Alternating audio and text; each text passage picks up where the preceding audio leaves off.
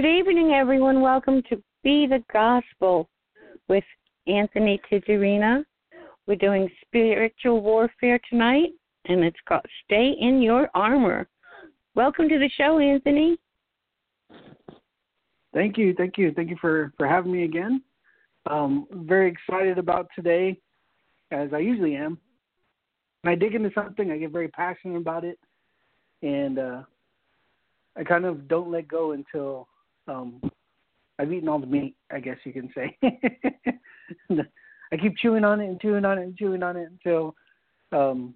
everything I believe God wants to come out of it has come out of it for sure. And so tonight I want to talk about, I'm going to go back over a number of scriptures in the New Testament that, again, shows how spiritual warfare is actually of the flesh and the passions of the flesh that war against our spirit, or they war. And so there's a number of scriptures I want to take you through.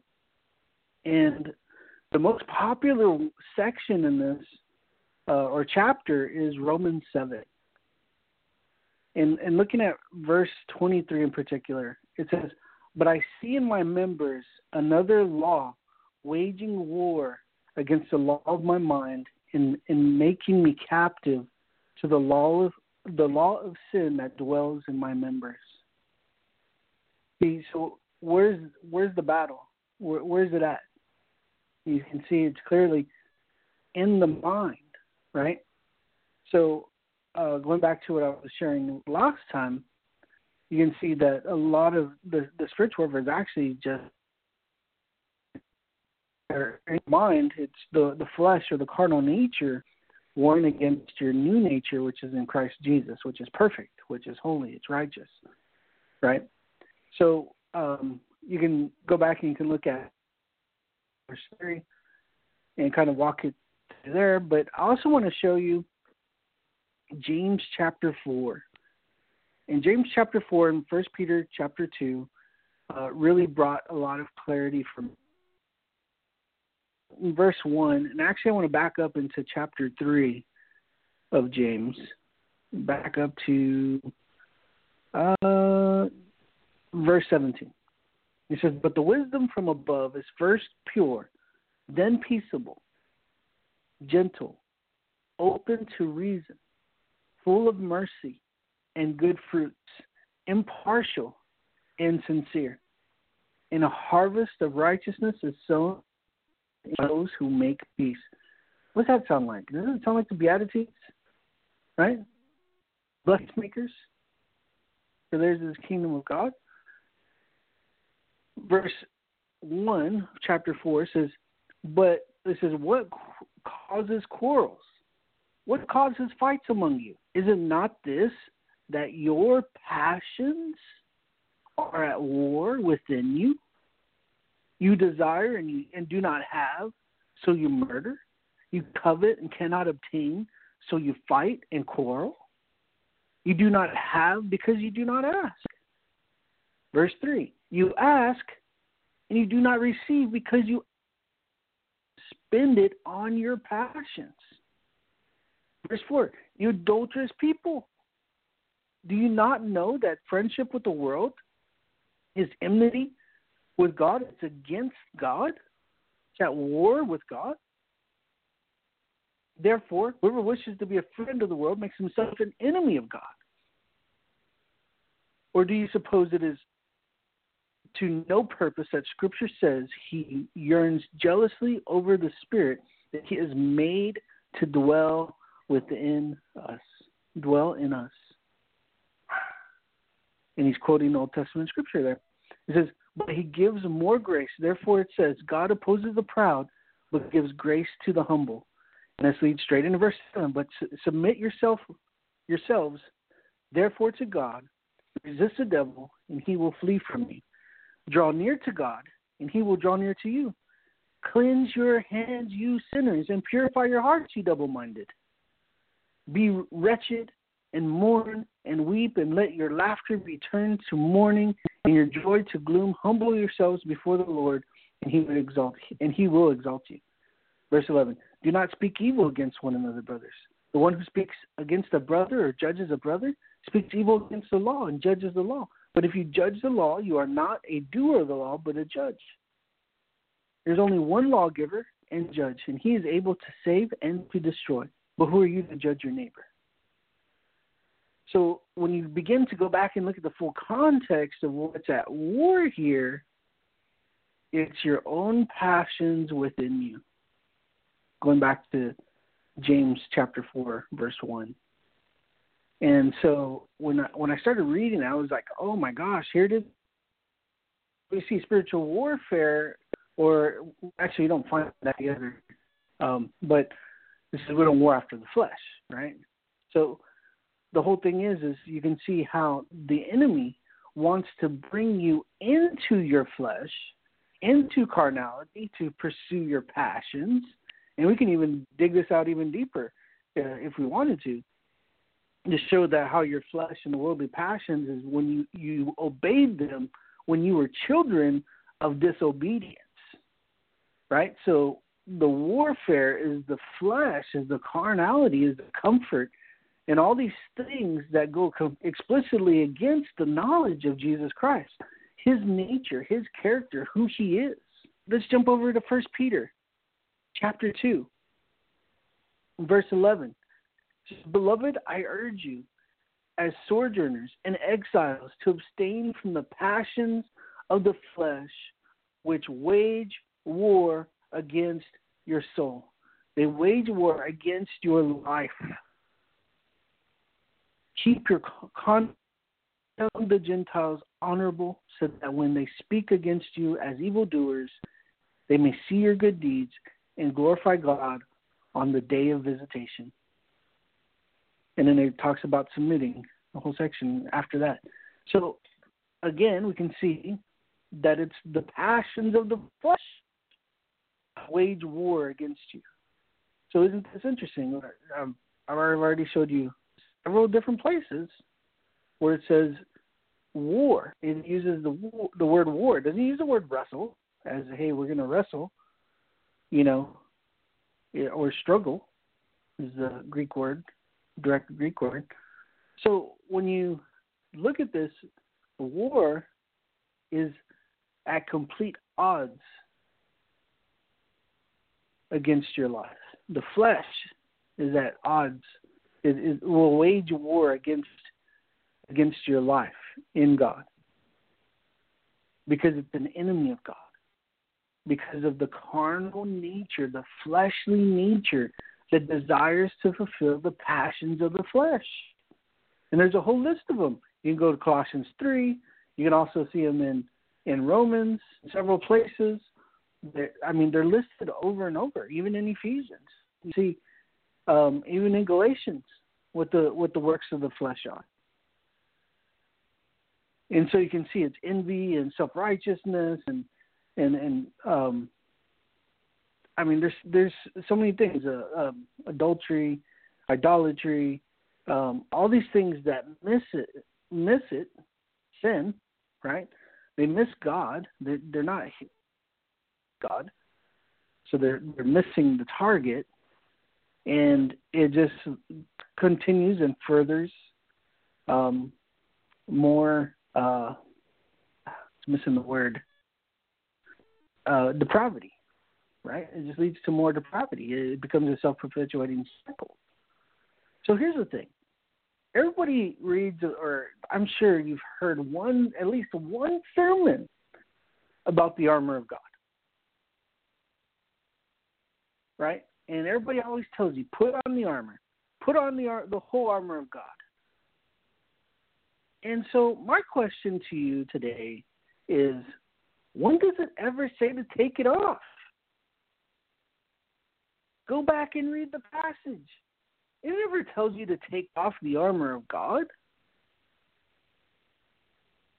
And then when you look at what the armor of God is, you begin to realize, oh my gosh, the helmet of salvation, the breastplate of righteousness, the sword of the truth, God's word.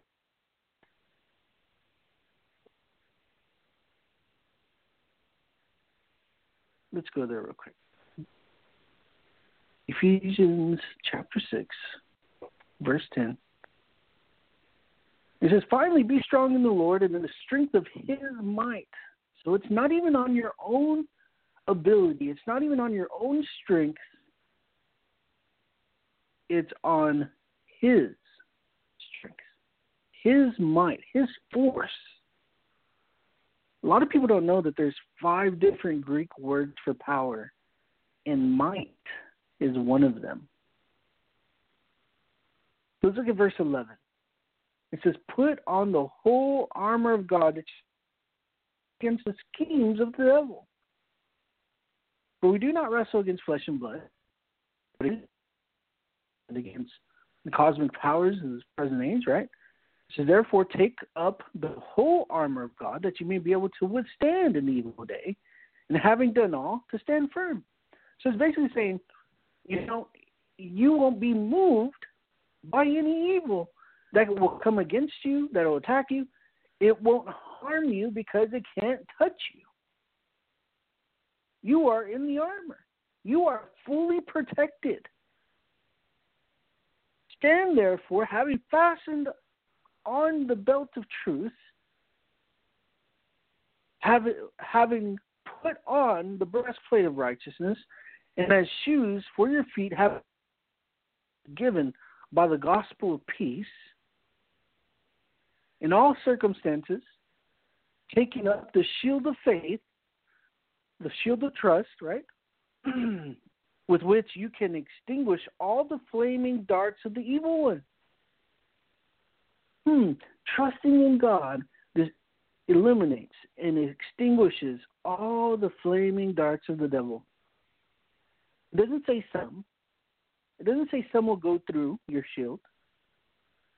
It says all of the flaming darts of the evil one. Isn't that interesting? Take the helmet of salvation and the sword of the Spirit, which is the word of God. Not only that, but if we divide Scripture according to Scripture, if we look at this righteously, we also know that truth is God's word. Cleansed you with truth, for your word is truth. Right? God's word is truth. So he washes us with truth, which is his word, understanding him, walking with him, right? And so it's very interesting how it's so easy to overlook these things. It says, therefore, take up the whole God. So it doesn't say take up half of the armor. Just wear half of it. Just wear the right side, or wear the left side, or wear the top, or wear the bottom. No. It's saying take up the whole armor of God, the complete armor of God. See, here's the problem. We think that the armor is only for whenever we go into a fight. And so the devil knows you're not wearing your armor. Let's just be honest. Because you keep taking it off. You go into a fight and you're like, hold on, time out. Let me put my armor back on. Seriously? You think he fights fair? No. See, the problem is there's 2 things. One, everything that happens to you is the devil. Jesus says that it will rain on the just and the unjust. It happens to both. Bad things will happen. There will be storms. There will be issues and different things that happen, right? But it's how you handle it. Who do you place your trust in? Who do you rely on? Who do you fully rely on? You rely on yourself, or you relying on God? Because that's the question. You rely on your own ability. You rely on people. Who are you relying on? You have to go back to verse 10. Be strong in the Lord. Place your focus, your confidence, your trust upon Him and His strength. Your mind. See, the thing is we want to be ready. Our special forces in the United States military, they're always training harder than anything that they'll ever come in contact with.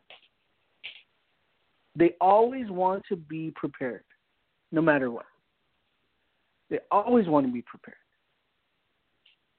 And this is so important because this should be our mindset also. It says at the end, think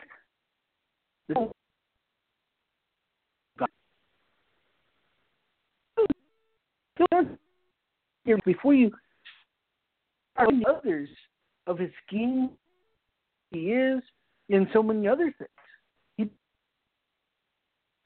To free others. He doesn't want you to the gates of hell and free people that are in captive or in bondage there. But I'm telling you, it's better to be ready than to get ready. And this is what it's saying. Put on the whole. Don't take off your armor. If anything, you should be making your armor stronger by reinforcing truth, by reinforcing of the gospel and being ready in every to present the gospel of Jesus Christ, the gospel of the kingdom, to anyone around you. You should look for the opportunities that you can give an answer to ask of you. Right? The breastplate of righteousness.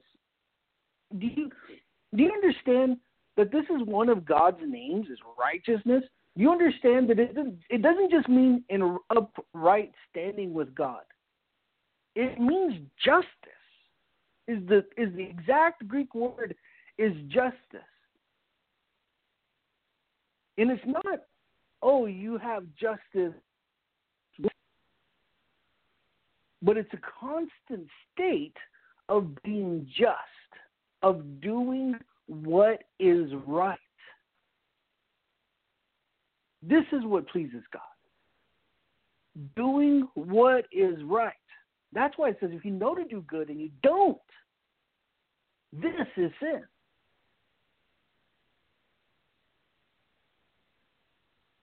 So having the breastplate of righteousness, having that breastplate of I always do right, no matter what hurts me. It hurts my reputation. It hurts my how people perceive me. None of that matters because before God, I can stand before God and say, God, I am completely and utterly upright before you. Not by my own works, but through Jesus Christ. But I continue to walk in Christ Jesus because I feed on the Word of God. I drink of the Spirit of God on a regular basis. Because He can't help but flow out of me because I become a fountain of living water through Jesus Christ. So let's look at this. The Word of God, the sword. Well, let's back up. Earlier in verse 17, take the helmet of salvation. Remember what I was talking about in previous times? Take the helmet of completedness. That God has made you complete. God has made you whole. The helmet of wholeness. That you are lacking nothing in Christ Jesus. There's nothing impossible for you because you believe in the only begotten Son of God. You fully trust on, rely in, adhere to Jesus Christ. And the sword of the Spirit, which is the Word of God, well, you speak the Word of God because you're so full of Him. So sharpen your sword. Read the Bible, listen to it, meditate on it. You don't have to read it all in one day or day. Hey, sometimes I use half a verse, and I'm chewing on that half a verse.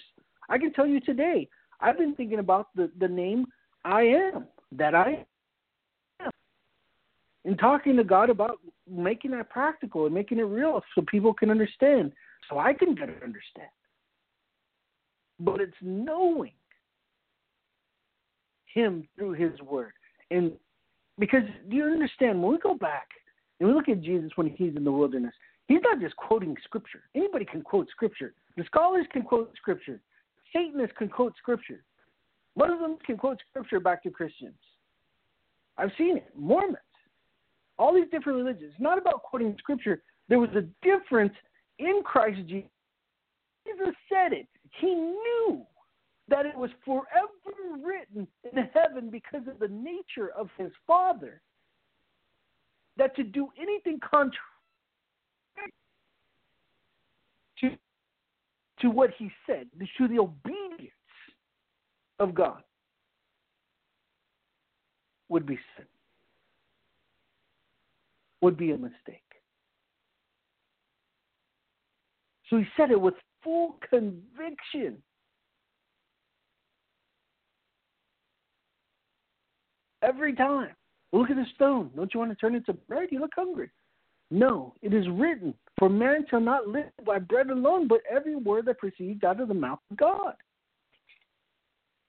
What does that tell you? It tells me he was meditating on God's word. And it was more important to him than eating. Doing His word is more important to him than eating. We can find out with the lady, the Samaritan. He even tells his disciples, they're like, well, somebody must have brought him some food. And he was talking about doing the will of God was his meat and his drink.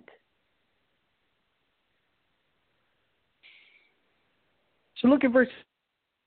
Praying at all times in the Spirit. You ever thought about this? Well, let me finish the verse, and I'll go back to this. Praying at all times in the Spirit with all prayer and supplication.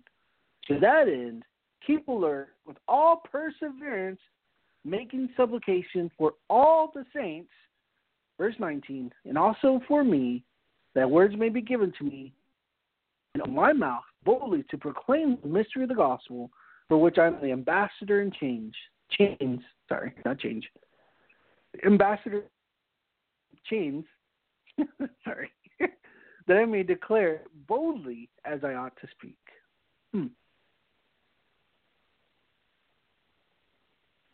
Verse 18. There's a lot of absolute words here. You understand what an absolute word is, right? All, every, no one. These are absolute words. It paints a clear picture. So praying at all times in the Spirit. So that either means that you're praying 24/7, which would physically be impossible.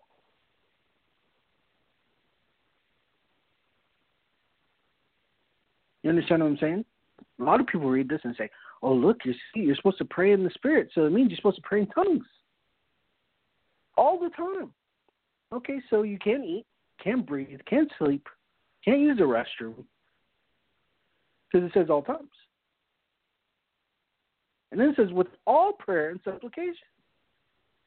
Supplication, that's a word we don't use very often, but it's by every measure possible. So whether it's fasting, whether it's sackcloth and ashes, whether it's bringing your flesh into submission, right? Supplication, offerings, supplication. That's what it's saying here. With all prayer. So all prayer.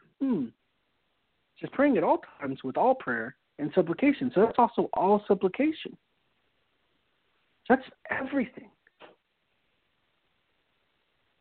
So are we just supposed to just hide in a closet and just pray 24/7, 365 in tongues?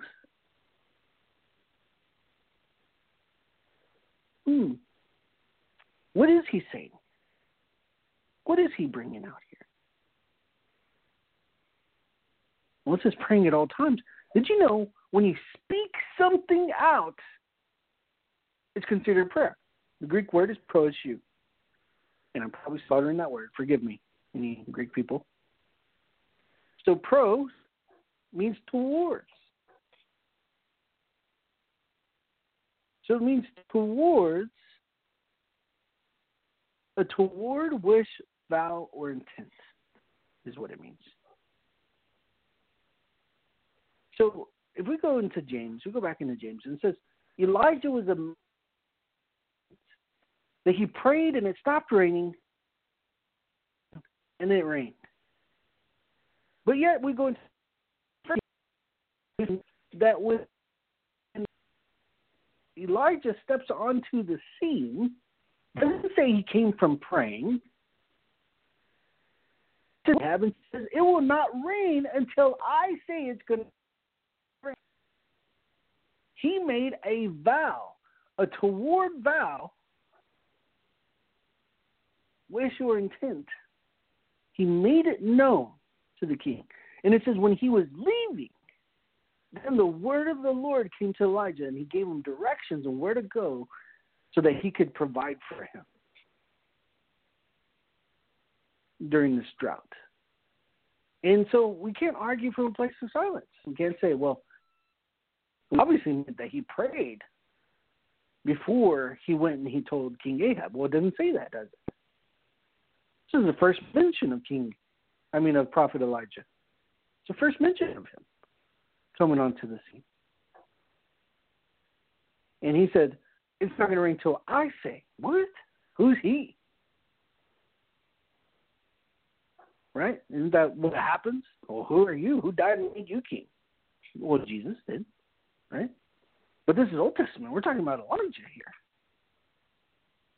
Not only that, you fast forward a chapter or so, and you find that when it begins to rain, he doesn't say a word. He bows down, puts his head between his knees in the opposite direction, and doesn't say anything until he would lift his head up and he would ask his servant to go and check to see if there was any rain, if there was a cloud. What do you see? You ever gone back and studied that? I guarantee you're going to find that he didn't pray. You're also going to find that when they went to arrest him, to bring him before King Ahab, what did he say? He said, if I be a man of God, let fire from heaven come down and consume these men. And what happened? He wasn't talking to God.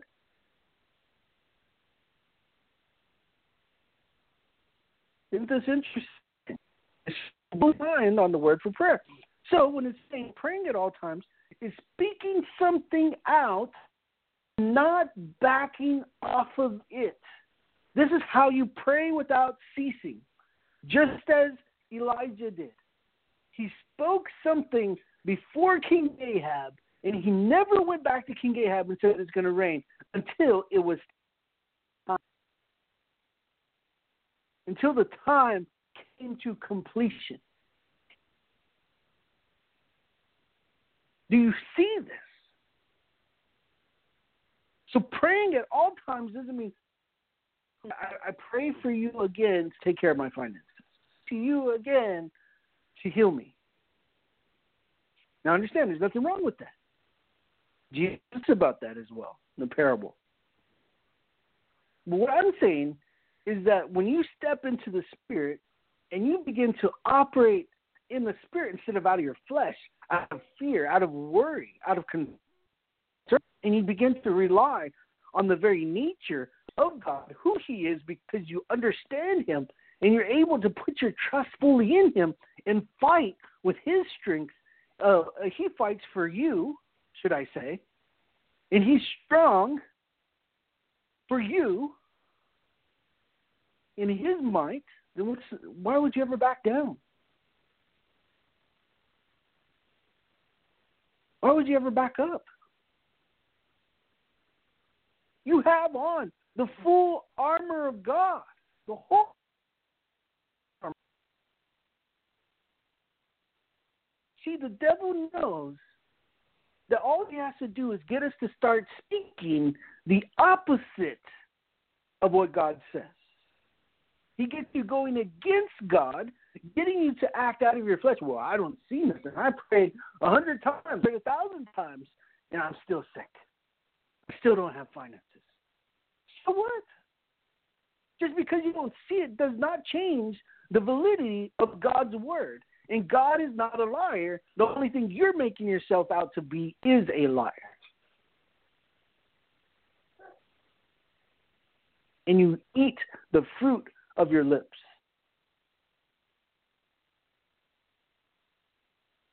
You have to trust in and fully rely upon God, His nature, His word. You understand? You can't value anybody's word if you don't fully trust them. For instance, if Dorothy had a bad habit, and she would say, "Oh, no, but this time, for sure, I'm not going to do it anymore." And I'm like, "Yeah, I don't believe." Then it wouldn't be good, right? I could clearly say I don't trust her word in that area. But this is God. It's impossible for him to lie. He's not a man that he should lie. He has no desire to lie. What for? So he's saying, you put on the whole armor of God, you trust him, you rely on him, and everything flows from him.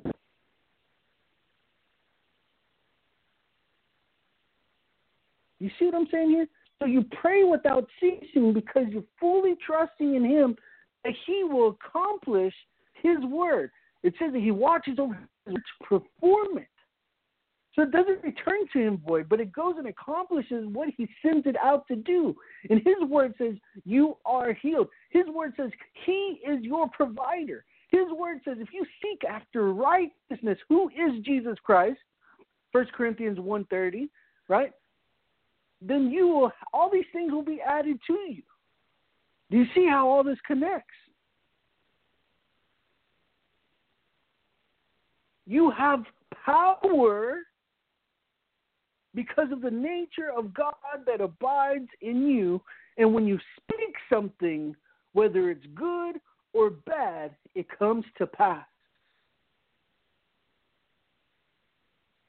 Now understand, there's a clause here. You have to believe what you speak. Scripture says, I believe, therefore I speak.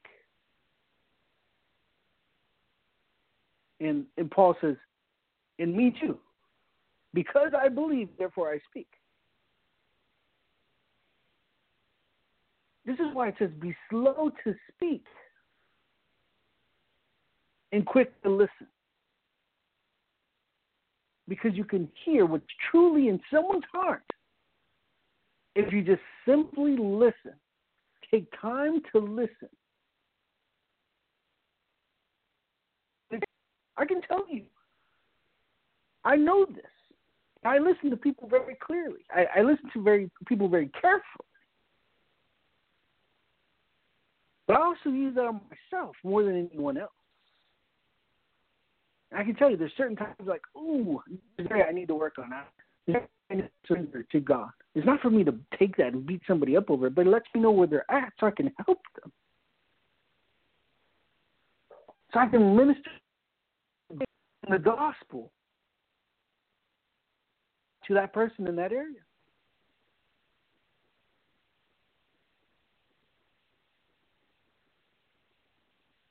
So praying with all prayer and supplication is putting yourself in a direction and not backing off. Whether it's your will, whether it's an intent, whether it's a wish, a vow, you set yourself in that direction. Now think about it. Think about everybody in Hebrews 11. What did they do? From Abraham, Sarah, Isaac, Jacob, they put themselves in a direction and didn't back off. Trust God. You see what I'm saying? Now look at the second part of this. It says, to that end, keep alert with all perseverance. Persevere. Don't back off. Making supplication for all the saints.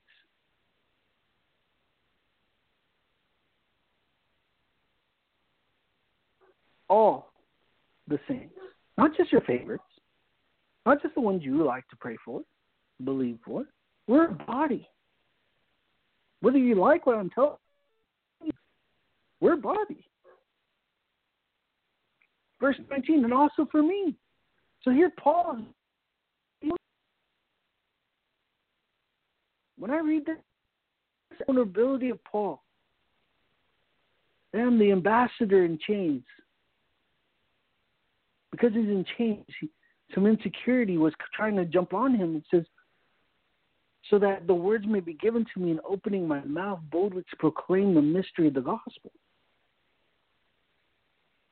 And the mystery of the gospel, if you follow Scripture, is Christ in you. The expectation of glory.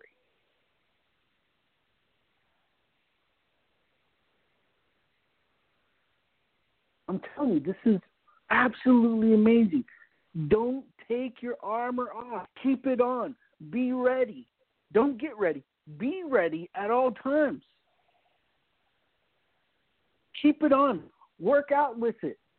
Move around in it. Get used to it. Practice. Do what's right at all times. Keep your heart clean, your hands pure, your hands clean, and your heart pure, so that you are ready for any and every good work.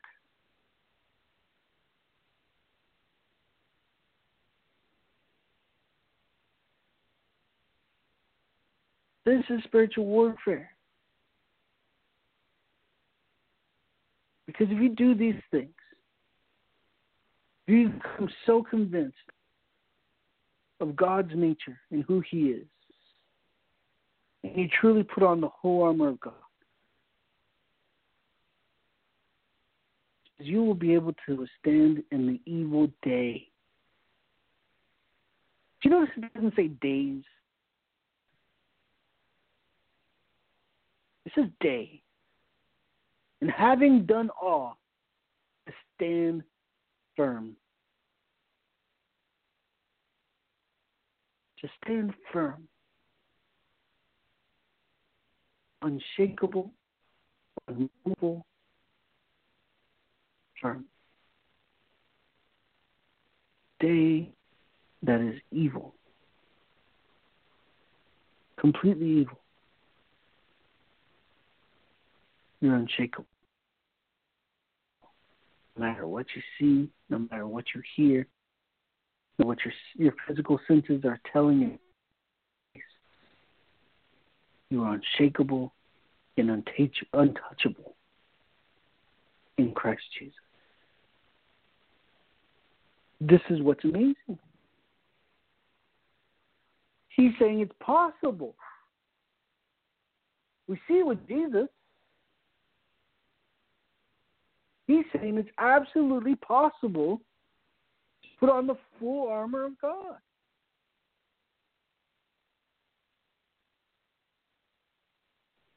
This is something to be excited about.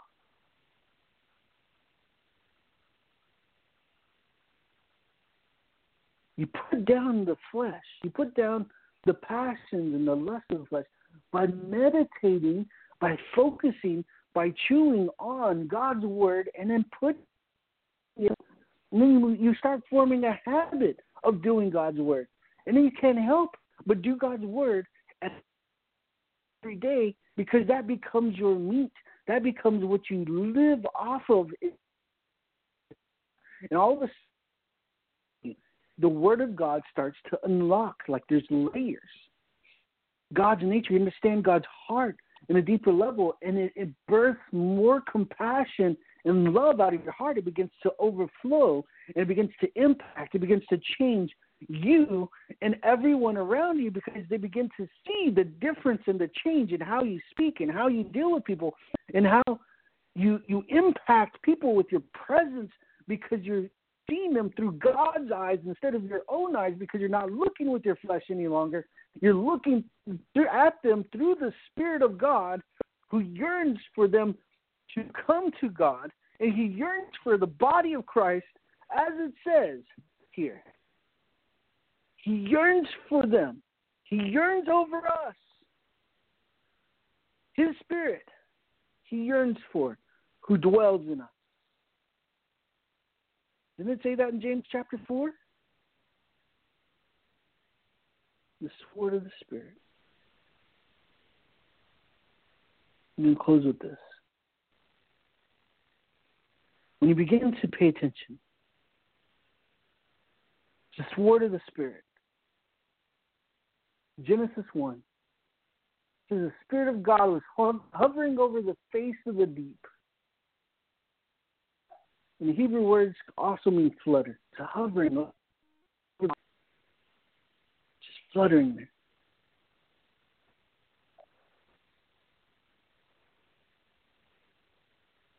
In Genesis 1, he's just there fluttering, the Spirit of God. And what does God do? He speaks a word. Let or light be. 2 words. And then it was created. Right? So you begin to realize the sword of the Spirit is the Word of God. And it's just speaking the Word of God, agreeing with to absolute truth. You realize it's not about how many things you say or you don't say. It's about fully trusting, relying in, and being obedient to His Word. Then the Spirit, it's like He comes active and he performs the Word of God. So this is where Reinhard Bonnke got the understanding that God's Word spoken from your mouth is just as powerful as when it came from His mouth. Let me say it again. It comes from His mouth.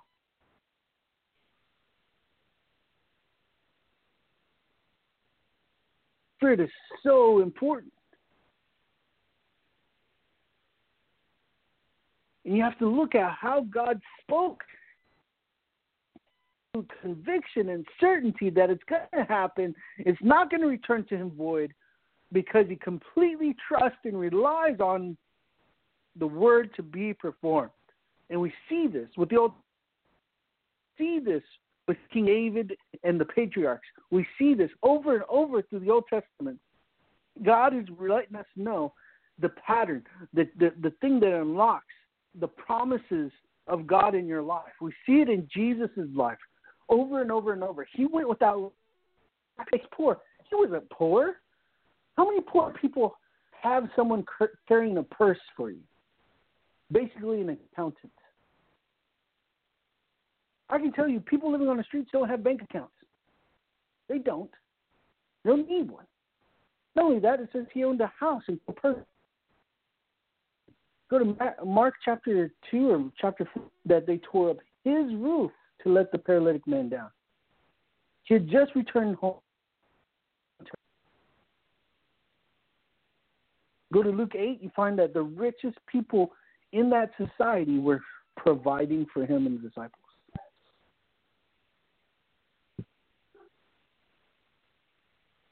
So you're going to talk about partners for ministry. Hey, it's all here. It's all in Scripture. Look and seek it out. It's there. Paul even rebukes the church over it. Oh, but if you bring that stuff up today, wow, you start to. Oh, when it's just theological. But when you start putting things into practice, oh no. Come on. Be ready. Persevere. Doing what's right at all times.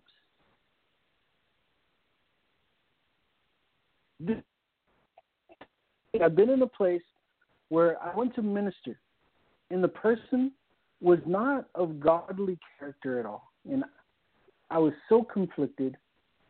The people around me were so conflicted. And I'm just like, I know a lot of it's just because of immaturity. But a lot of it is heart issues that need to be dealt with. And I fulfilled my word to him. It hurt me, but I fulfilled my word so that I could continue to be a man of my word. Sometimes that's hard to do. It wasn't because I forgot or anything like that. It's because I had to decide and resolve within myself to be a man of my word. When everything was fully justified for me to say, no, this is not okay. It's doing what's right no matter what. That's why one of my favorite scenes of a movie is in the Kingdom of Heaven. I don't like the movie. I don't like the religiousness of it. It rapes against it like it's like over a chalkboard, right? And it's like raking that sound over my spirit when they're saying, well, it's God's will. It's God, their will, and their selfish passions and corruption and everything. They're seeking fame and glory for themselves, not for God. But when the scene I'm talking about, and I'll bring that up and share that later, is when he tells Orlando Bloom, this is our creed. That we do right no matter what, even if it leads to our death. And he goes through this whole creed, and at the very end, he smacks him. It's like, ow, what was that for? So you don't forget it.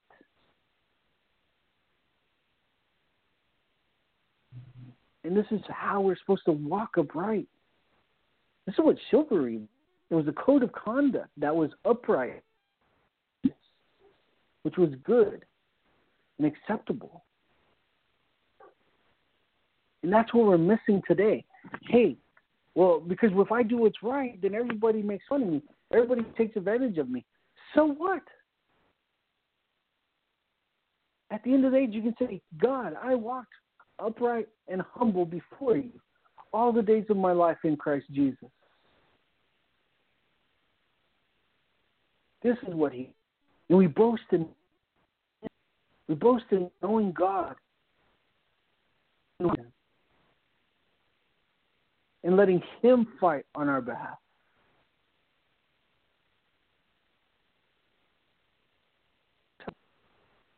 Don't take off your armor.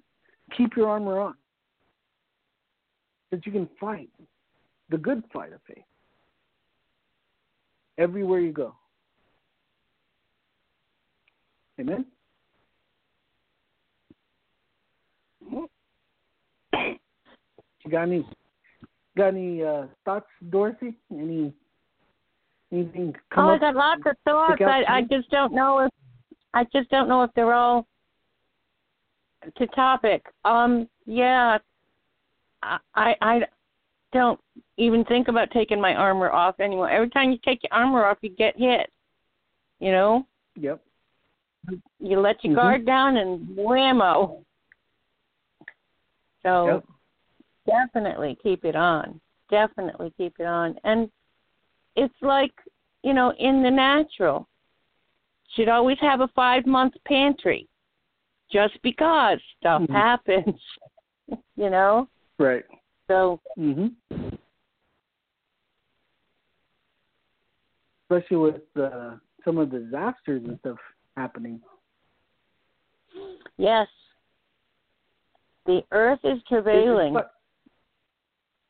Well, it's very interesting because we had planned doing a boot camp in Orlando, Florida, when Hurricane Irene was coming to hit Jacksonville or hit Orlando directly on. And everybody thought we were crazy. They were calling us and asking if we were going to cancel. No, we flew in, we showed up, we're ready to stick it out, right? But the thing is we understand that Jesus spoke to the weather, and the weather obeyed. Yep. So we got together and we told the weather, no, this is what you're going to do. And guess what? That night, the hurricane experienced a wobble, and it changed course. And the only thing we got was rain. There was no damage. There was nothing even close. It stayed off the shore. And so to everybody who was there, they were just pumped. They were so excited to see and experience a miracle. We knew what God was wobbled, right? Because we were there praying in agreement, believing in agreement. So, but it's always being prepared, not backing down, not back,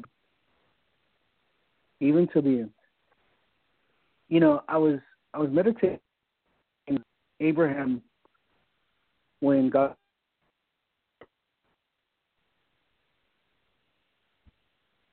And at any time, God could have said, I believe you now. here's a ram or something before he gets. Oh, he hiked up a mountain. Hours. We have no idea what he was thinking about. We have no idea of Isaac looking around. And then we told the servant, stay here.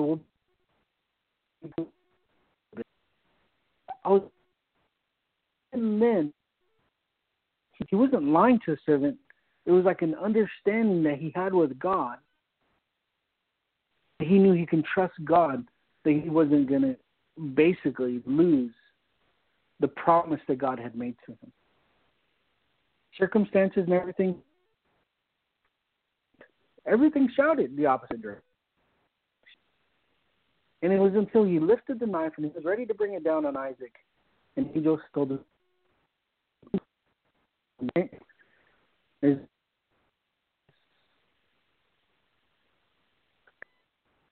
times believing God more than I want, more than I like, it comes down to the wire. And I don't know if it's something God does on a regular basis, because he doesn't. Well, one thing I know for sure that he just wants.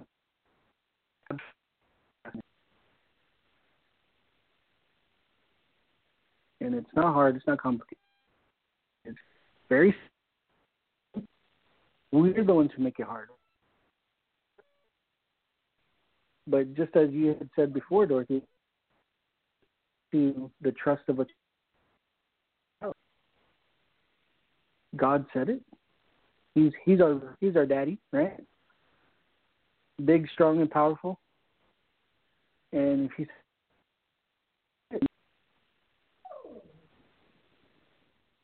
yeah. Yep. That's how that goes. Mhm. It's just the way it is.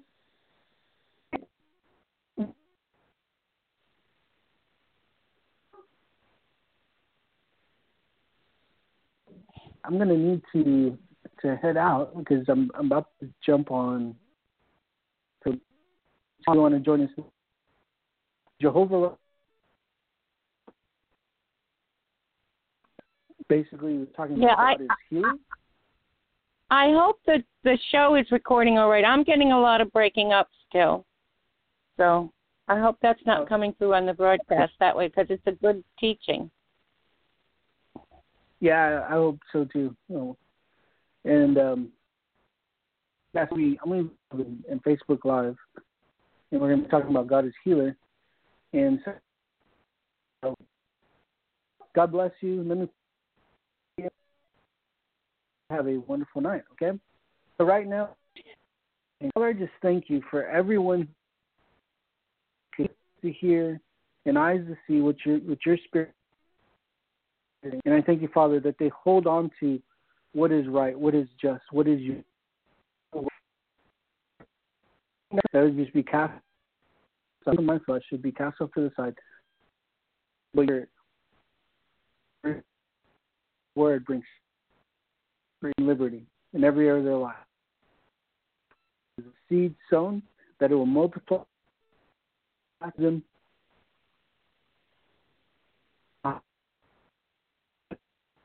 In Jesus' name. Amen.